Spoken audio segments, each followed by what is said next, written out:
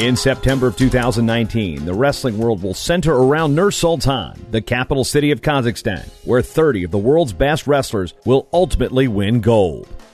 Who are the ones to watch? Why do some names look familiar? Get a crash course in international wrestling with the Countdown to Nur-Sultan. Developed by TrackWrestling.com, it's 100 days of wrestling's best. 35 days to Nur-Sultan, and today we meet 2009 world champion Mariya Stadnik of Azerbaijan.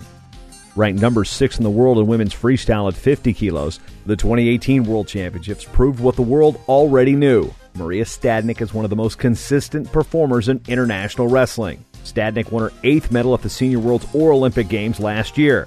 She had a nice run to the finals, including 2 10-0 technical superiority wins and a 4-2 win in the semifinals.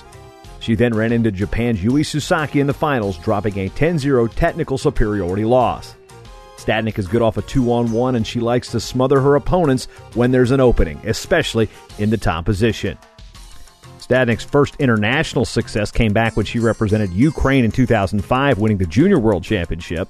Her first senior-level world medal came in 2009 at 48 kilos when she won the World Championship in Herning, Denmark. She would follow that up with silver medal finishes in 2011, 2015, and 2018, as well as a bronze medal finish at the 2014 World Championships.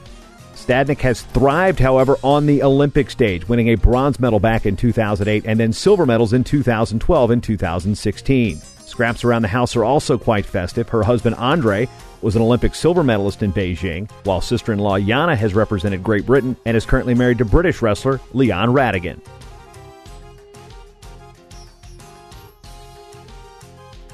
The Countdown to Nur-Sultan is brought to you by Defense Soap. Defend what you have built.